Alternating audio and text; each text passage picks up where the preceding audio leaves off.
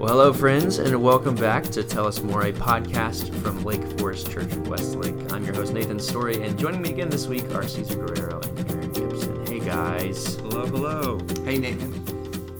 Aron has just cooked, brewed. You just cooked some coffee. I just cooked some coffee because Grilled it.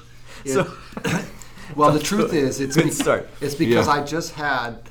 I was meeting with a friend for lunch today, and I had the Hawaiian tacos at East Coast Wings. Oh, and nice. I have to say they're mighty tasty, but at the risk of my family revolting against me because they know my love of tacos, the green beans were delicious.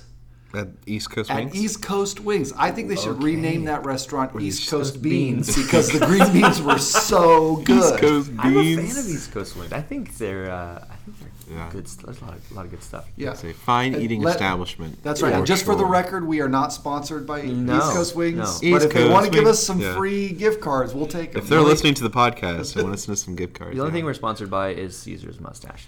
My mustache. So I needed some coffee because the tacos are making me a little sleepy. Yes. for the Okay. afternoon nap. Okay. Yes. Well, I brought it up because it just smells so wonderful, and I was going to say Yes. this is a coffee talk. Coffee talk episode Tell where I us think we're more. just going to lay back and not literally, but maybe mentally. We're going to hear someone pour an espresso shot, with the steam. When I was a kid and would see like Folgers commercials and stuff, I wanted to drink. Like it worked on me. I saw and the sounds and the visuals of coffee being brewed and poured were just so appealing. Well, It was wonderful. Conversation for another time, but the history of coffee is really interesting on this point because back in the Dark Ages, once upon a time, coffee became popular it was becoming popular in Western Europe, and the Pope at that time in the Roman Catholic Church resided in the East, and someone from the West was really concerned about this new coffee drink, and they wrote a letter to the Pope asking him to denounce it as Satan's drink. Wow. But what this bishop did not know is that the Pope was already a fan of coffee, so he did the opposite and wrote an official letter from the Pope blessing coffee as the Lord's drink. Wow. Oh my goodness. True story, true coffee history right there. So thanks for joining us. Yeah, that's fantastic. Next week on Coffee Talk. And what an amazing kind of it feels like that was a very contrarian thing for the Pope to do. Like, don't tell me what to do. Like That's right. The Lord's I am favor. the Lord's chosen. Anyway, Yes. we'll talk about Catholicism on another episode too. But Coffee and Catholicism. There's a podcast for you. There you go. Quite the surprise ending. Yes, absolutely. And speaking of surprise endings, Yes. we just finished a series on the story of Nehemiah. We've been talking about Nehemiah for 5 weeks in our fall series, Back to Life here at Lake Forest Church. And we got a surprise ending with the story of Nehemiah. One you might not actually see coming. Why don't you guys talk about that? Talk about kind of, did you see this coming with how Nehemiah ended? Yeah. Should we quickly recap That's a good idea. what we've in case because this is the first time I've ever gone through Nehemiah all the way through. Okay. Yeah. So the story's still fuzzy for me. But Aron, could you recap the first bit of it? that was what was so fun. I had very few times in my life as a pastor or preacher have I had the opportunity to preach a whole book in one sermon like I did with this one. Yeah, so cool. So I tried to get 13 chapters, a lot to get through. A lot. So you can think of it. I tried to frame it up as the problem, the rebuilding, the renewal, the hoped-for renewal, and then the surprise ending, kind of 4 parts, right? Yeah. So the problem was, of course, Nehemiah and all of his buddies are in exile in Babylon, far away from their hometown Jerusalem, and Jerusalem's in ruins. That's kind of the beginning. Then Nehemiah comes up with a plan. He pitches it to his boss, the king of Babylon. The king funds the whole thing, even sends his personal armed guards to accompany Nehemiah, pretty radical. Then Nehemiah gets to Jerusalem. He comes up with a plan. They start rebuilding. Of course, there were 2 key folks who'd gone before him. Zerubbabel, who had rebuilt the temple decades, 60 years earlier, we think. Wow. You might remember him from the Flintstones cartoon. That's right. Yep. Oh, wait, no, that's Barney Rubble. Sorry. And then What a throwback reference. Yeah, you're welcome, Internet. You're really hitting our 75 and up demographic with that reference. Hey, 60 and up, it's not bad at all. That's right. So then Ezra is another key character, and he had kind of renewed the community, but then the city's walls, gates, and water systems needed improvement, the pools. And so Nehemiah comes, he rebuilds all that. Everything's great, and then they have this big, I joked about calling it a camp meeting, but it was like a week-long worship, amazing thing. And then everybody swears they're all going to change and be the way they're supposed to be and honor God and renew the covenant. And then, like, it doesn't last at all, right? They go right back to the way they were before. And that's where the surprise ending comes, because Nehemiah had gone back. He had to go back to his boss in Babylon, and he thinks he's done everything. And then he hears things aren't going so well. So he comes back to Jerusalem the second time, and he finds out, holy cow, and he just loses his mind. And he goes around the city, beating up people, calling curses down from heaven, and pulling their hair out. It's a really interesting ending to a Bible story. So why does he do that? What are the people back in Jerusalem doing that's causing such a heated reaction? Well, and is he the only one doing this, or is he the only one with this kind of reaction as well? Hard to say. It seems like in the text, he's the only one we hear about, right? So you got to be careful about what kind of conclusions we make from that. Right. But they're working on the Sabbath, which is a big deal. Yeah. Okay. They strike one. Working on the Sabbath. They've let, there's this fascinating story. They've let this guy from another nation come in and stay in the temple. And it's almost like they've let a foreign god spend the night inside God's temple. It's kind of, if that kind of makes sense. Like big. Yeah. So, and then the temple's fallen and and nobody's caring for the temple, and it's wow. It's basically all the things that got them put into exile in the first place. Wow, that's intense. So they're working on the day they're not supposed to be working. They're pimping out God's temple, Airbnb style. Yeah. And then that's when Nehemiah shows up. Yeah, so he comes back and he tours around. And he sees all this is going on, and so what he realizes, I think, and this is I don't know, this is just my read on it, but he did all the right external things, but what he realizes is that the internal change that was needed. The new heart, right? That Jeremiah has been prophesying, Ezekiel's been prophesying, Isaiah's been prophesying. It's almost like the book of Nehemiah is proof that all those prophets were right. Wow. It's not enough just to get back to Jerusalem. Right. It's not enough just to rebuild the temple. Wow. We need something greater than that. Yeah. Even this is a little provocative, even the reading out loud of God's law is not enough to redeem God's people. Wow. It only shows that they need a redeemer. Super fascinating. And so Nehemiah tries to take it under himself to redeem the people in this way? Is it that, or is it just, are we witnessing a purely visceral human response to futility, right? He sees that all of his work probably in the moment felt like it was for naught. So the people's corrupt heart is now corrupting Nehemiah's heart in this moment. Yeah. Where it's like, where the story is almost showing us that no one is spared when our hearts are still hard, right? Even the people who have their best intentions and try to put their best foot forward in this endeavor, they in the end are corrupt as well in some ways, right? Because you mentioned that a way of reading this is not to think of Nehemiah as his perfect hero and condone the things he did, but to then look at what he's doing and be like, whoa, even Nehemiah is susceptible to the ailments that you talk about, the hardening of our hearts that the prophets are speaking against. Tell us more about that. Gosh, well, let me just respond, because that's really interesting.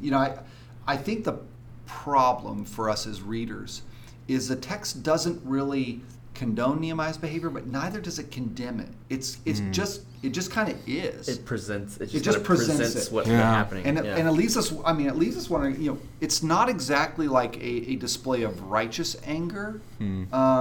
It's not Jesus going into the temple knocking over tables, right? Like that's a clear display of righteous anger. I thought about that a moment ago. Yeah. This is just, I think Nehemiah hits the end of his rope.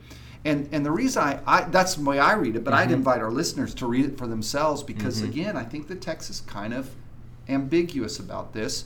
It just leaves us wondering, rather than focusing on Nehemiah, it leaves us with this feeling, this wasn't how the story was supposed to end, right? Yeah. The boy was supposed to get the girl. There's supposed to be a wedding. This was supposed to be happily ever after, and it's not. And the reason I think that is because of the very last line. Nehemiah cries out to God and he says, remember me, Lord. Right? This kind of, wow. I did my best. Wow. He's almost, it's either self-concern there or just kind of a confession. Yeah, yeah. I don't know that he's trying to, I don't think he's trying to protect himself there from God's judgment. I just think he's saying, God, I did my best. And he's kind of sitting there thinking, my best wasn't good enough. Or my best didn't get us there. Wow. Two other Old Testament people are popping into my head as we discuss this. One, Moses, who went on a similar journey up to the mountain, right? And then was given God's law for the first time. And then brought it back down and saw that God's people had just really given up, and who knows how long that period of time was, but they made this completely different golden calf, this completely different God to worship, and Moses, and if I remember, maybe I'm picturing Charlton Heston throwing the stone tablets down. That's right, yeah. That's over 70 years old. Like that one's now you're hitting our target demographic.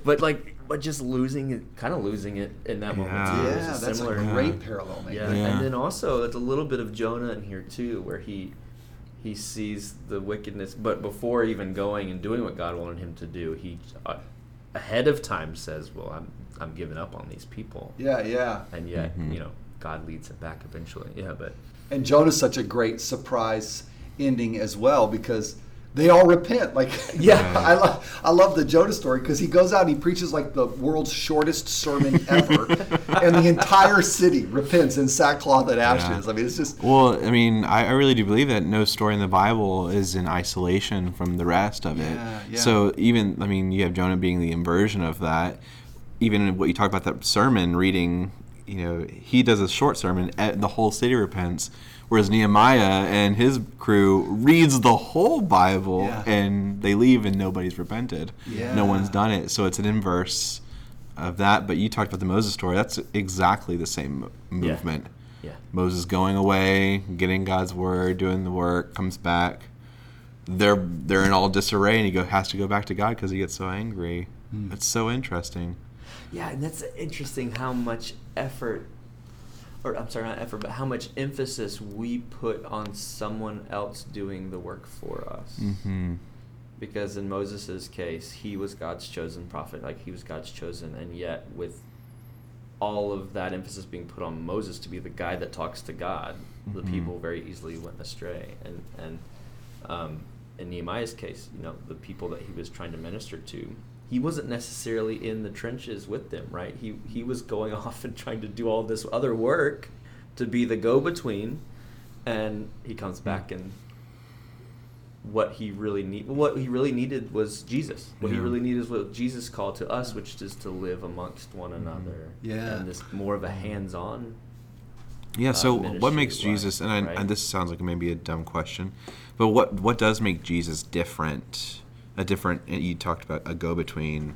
I think the Bible talks about an intercessor. Yeah. Even Moses was an intercessor. The prophets intercede for God's people all the time, praying on their behalf for their forgiveness. Nehemiah does that. You mentioned that, I think, the first week. So what does make Jesus the best version of all these characters that we're even bringing up today? Yeah.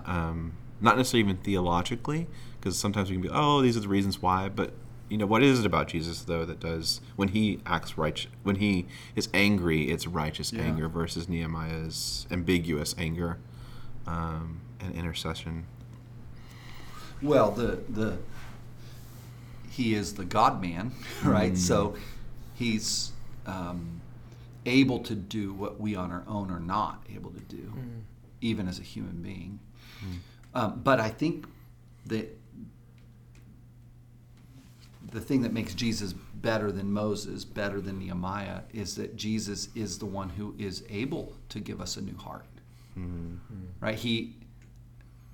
Jesus is the one who is able to not just rescue us, but to renew and restore and rebuild.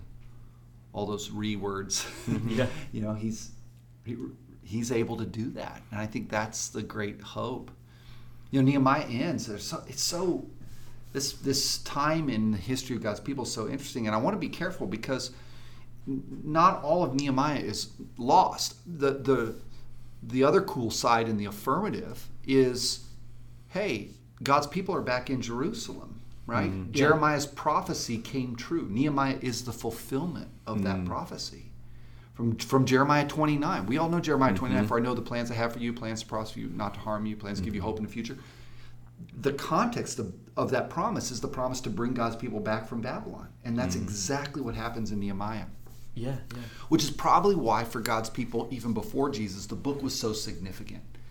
They did not want to lose sight. Even though the ending isn't quite the happy-go-lucky one we wanted, the book on the whole is still a book of hope because it shows God hasn't given up on us, right? He's going to make good on his promise. It also then awakens us to these other promises. Okay, God made good by bringing us back to the city. Maybe he'll make good on this promise from Jeremiah and Ezekiel that he's going to give us new hearts. And so there's this kind of longing. It really sets the stage for the coming of Jesus. Yeah. How cool. Yeah. So now that we have Jesus, then what's the promise now that we're hoping for? Growing up in church, you hear about Jesus' second coming a lot. You hear a lot about revivals, being a thing where it's like, hey, this year we're going to, do this thing for a week, kind of like what Nehemiah did, long services and a lot of singing and a lot of preaching.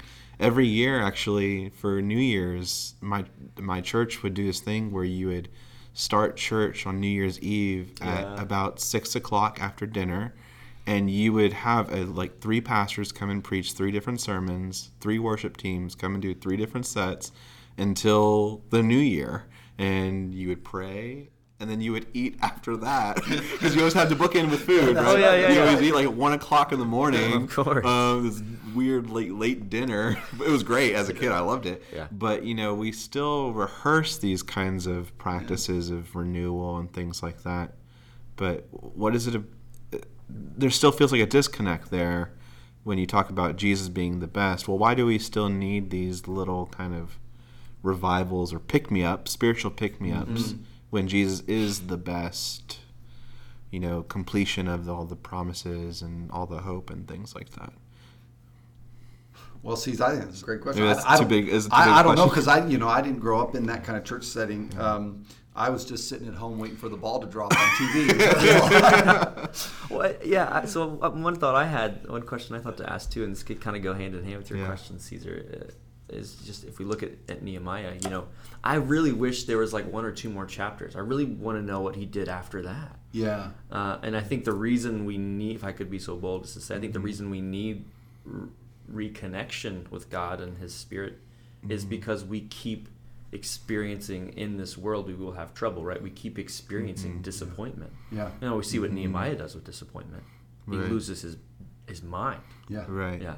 And in a similar way, we face the same kind of disappointment, even in our own faith and in our own lives. Right. And so we need to reconnect with the promises that Jesus gives us, because we're going to continuously find disappointment. Yeah. And in Nehemiah's case, and most of our cases, we're going to respond out of our flesh often.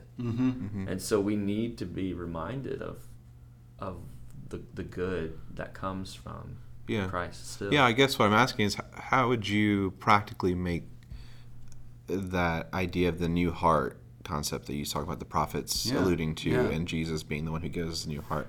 How does that become tangible or practical? I was going to say, this is where, my church history can help me out a little bit, because I became a Christian in a Presbyterian church as a teenager. And I remember going through I then got baptized, and I went through what they called a confirmation class, and I learned I remember one of the words that was so important is this great theological word called sanctification. Yeah. Right? And boy, that's a good Presbyterian word. Like that makes me proud to be Presbyterian, because that's the process of God planting a new heart in us, and then slowly and consistently working that change about in our lives through the whole of our lives. Yeah. So that it's not, I would say it's not, Jesus doesn't just give us a new heart like a heart transplant, but rather it's a new heart that then begins to grow and grow out into us, so that we start to become different people. Yeah. Well, then it just occurred to me why we were doing the up and out stuff. Like, it just now hit me. You talked about this strategy Forrest has that we're trying to do with this, our spiritual development, spiritual formation, I think language is what you and Dean had used.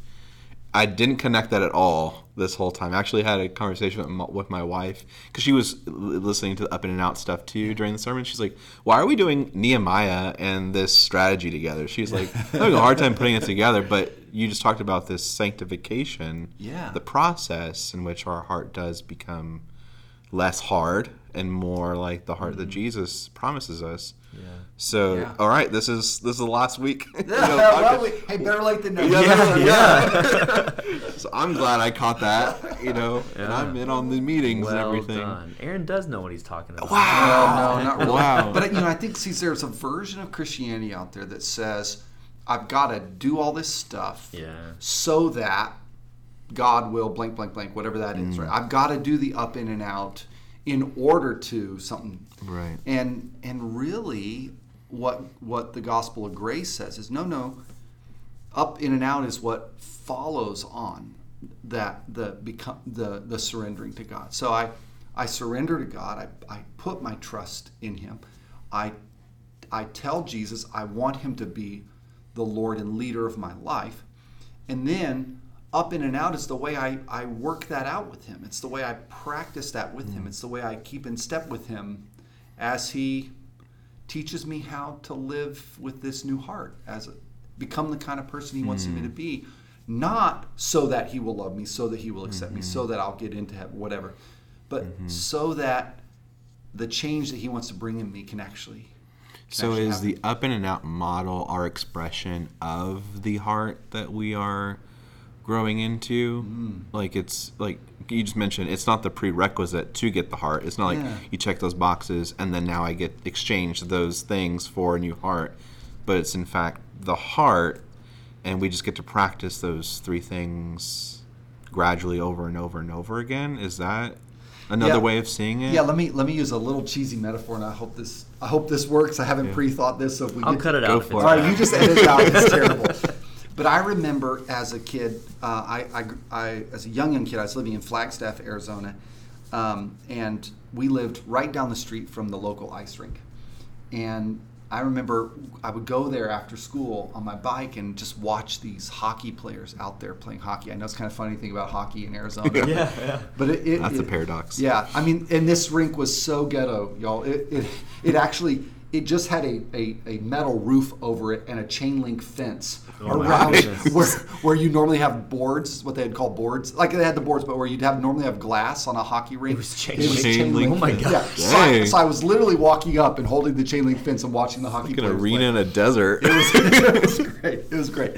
But then I remember going home and telling my mom, I wanted to become a hockey player. I had a vision of what a hockey player did, right? And so she signed me up, and I remember I felt so proud the day I got my ice skates, I got my helmet, and I got my jersey. And I was now a hockey player, at least in potential and in form, right. But I didn't know how to skate. I didn't know how to shoot. I didn't know any of this, right? Right. And so, but I now had the right equipment to become a hockey player. But it was only as I showed up for practice, as I consistently stepped out onto the ice, and I learned how to put one foot in front of the other. I learned how to skate with my stick, right?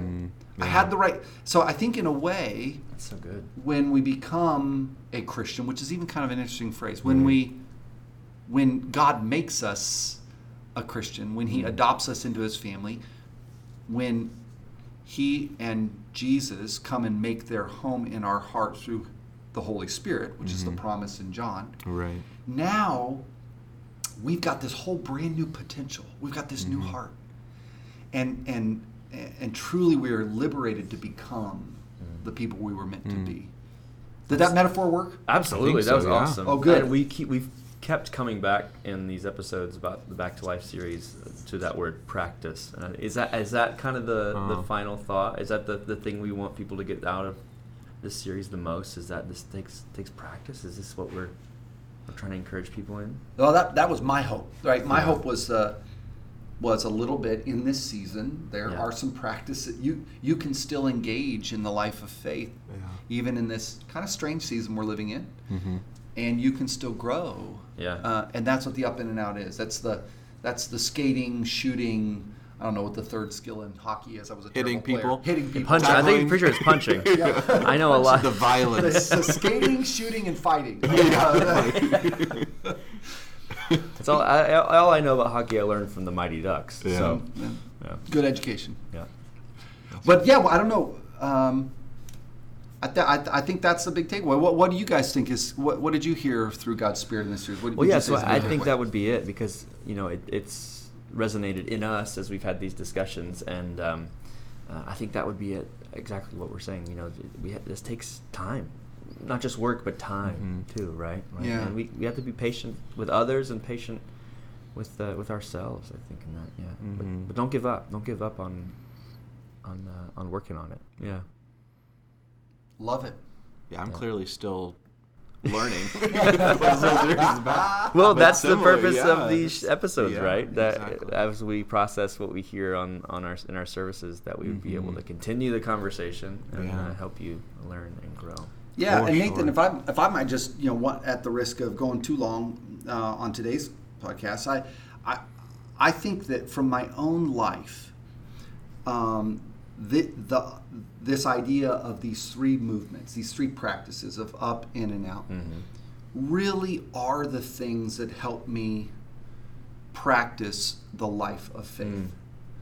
And I don't have any better tool or framework. It's a little bit simple, but that's what I like about it. It allows me at any point I can sit down and say, all right, how am I doing in this up dimension of my life right now?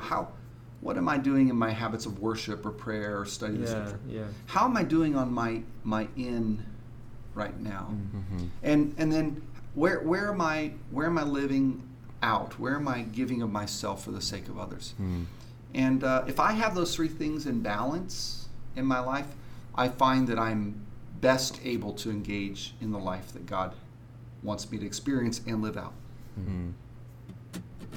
Well, friends, that's it for this episode of Tell Us More. I want to thank Caesar and Aron for joining us again and helping us wrap up our discussions of our Back to Life series. So excited about continuing into this year and into the fall of this year, and seeing what else the Lord might have for us in this strange year. Just so strange. But thank you guys for being here. Thank you so much. Friends, join us again next time when we ask our speakers and those ministering to us to tell us more. Goodbye.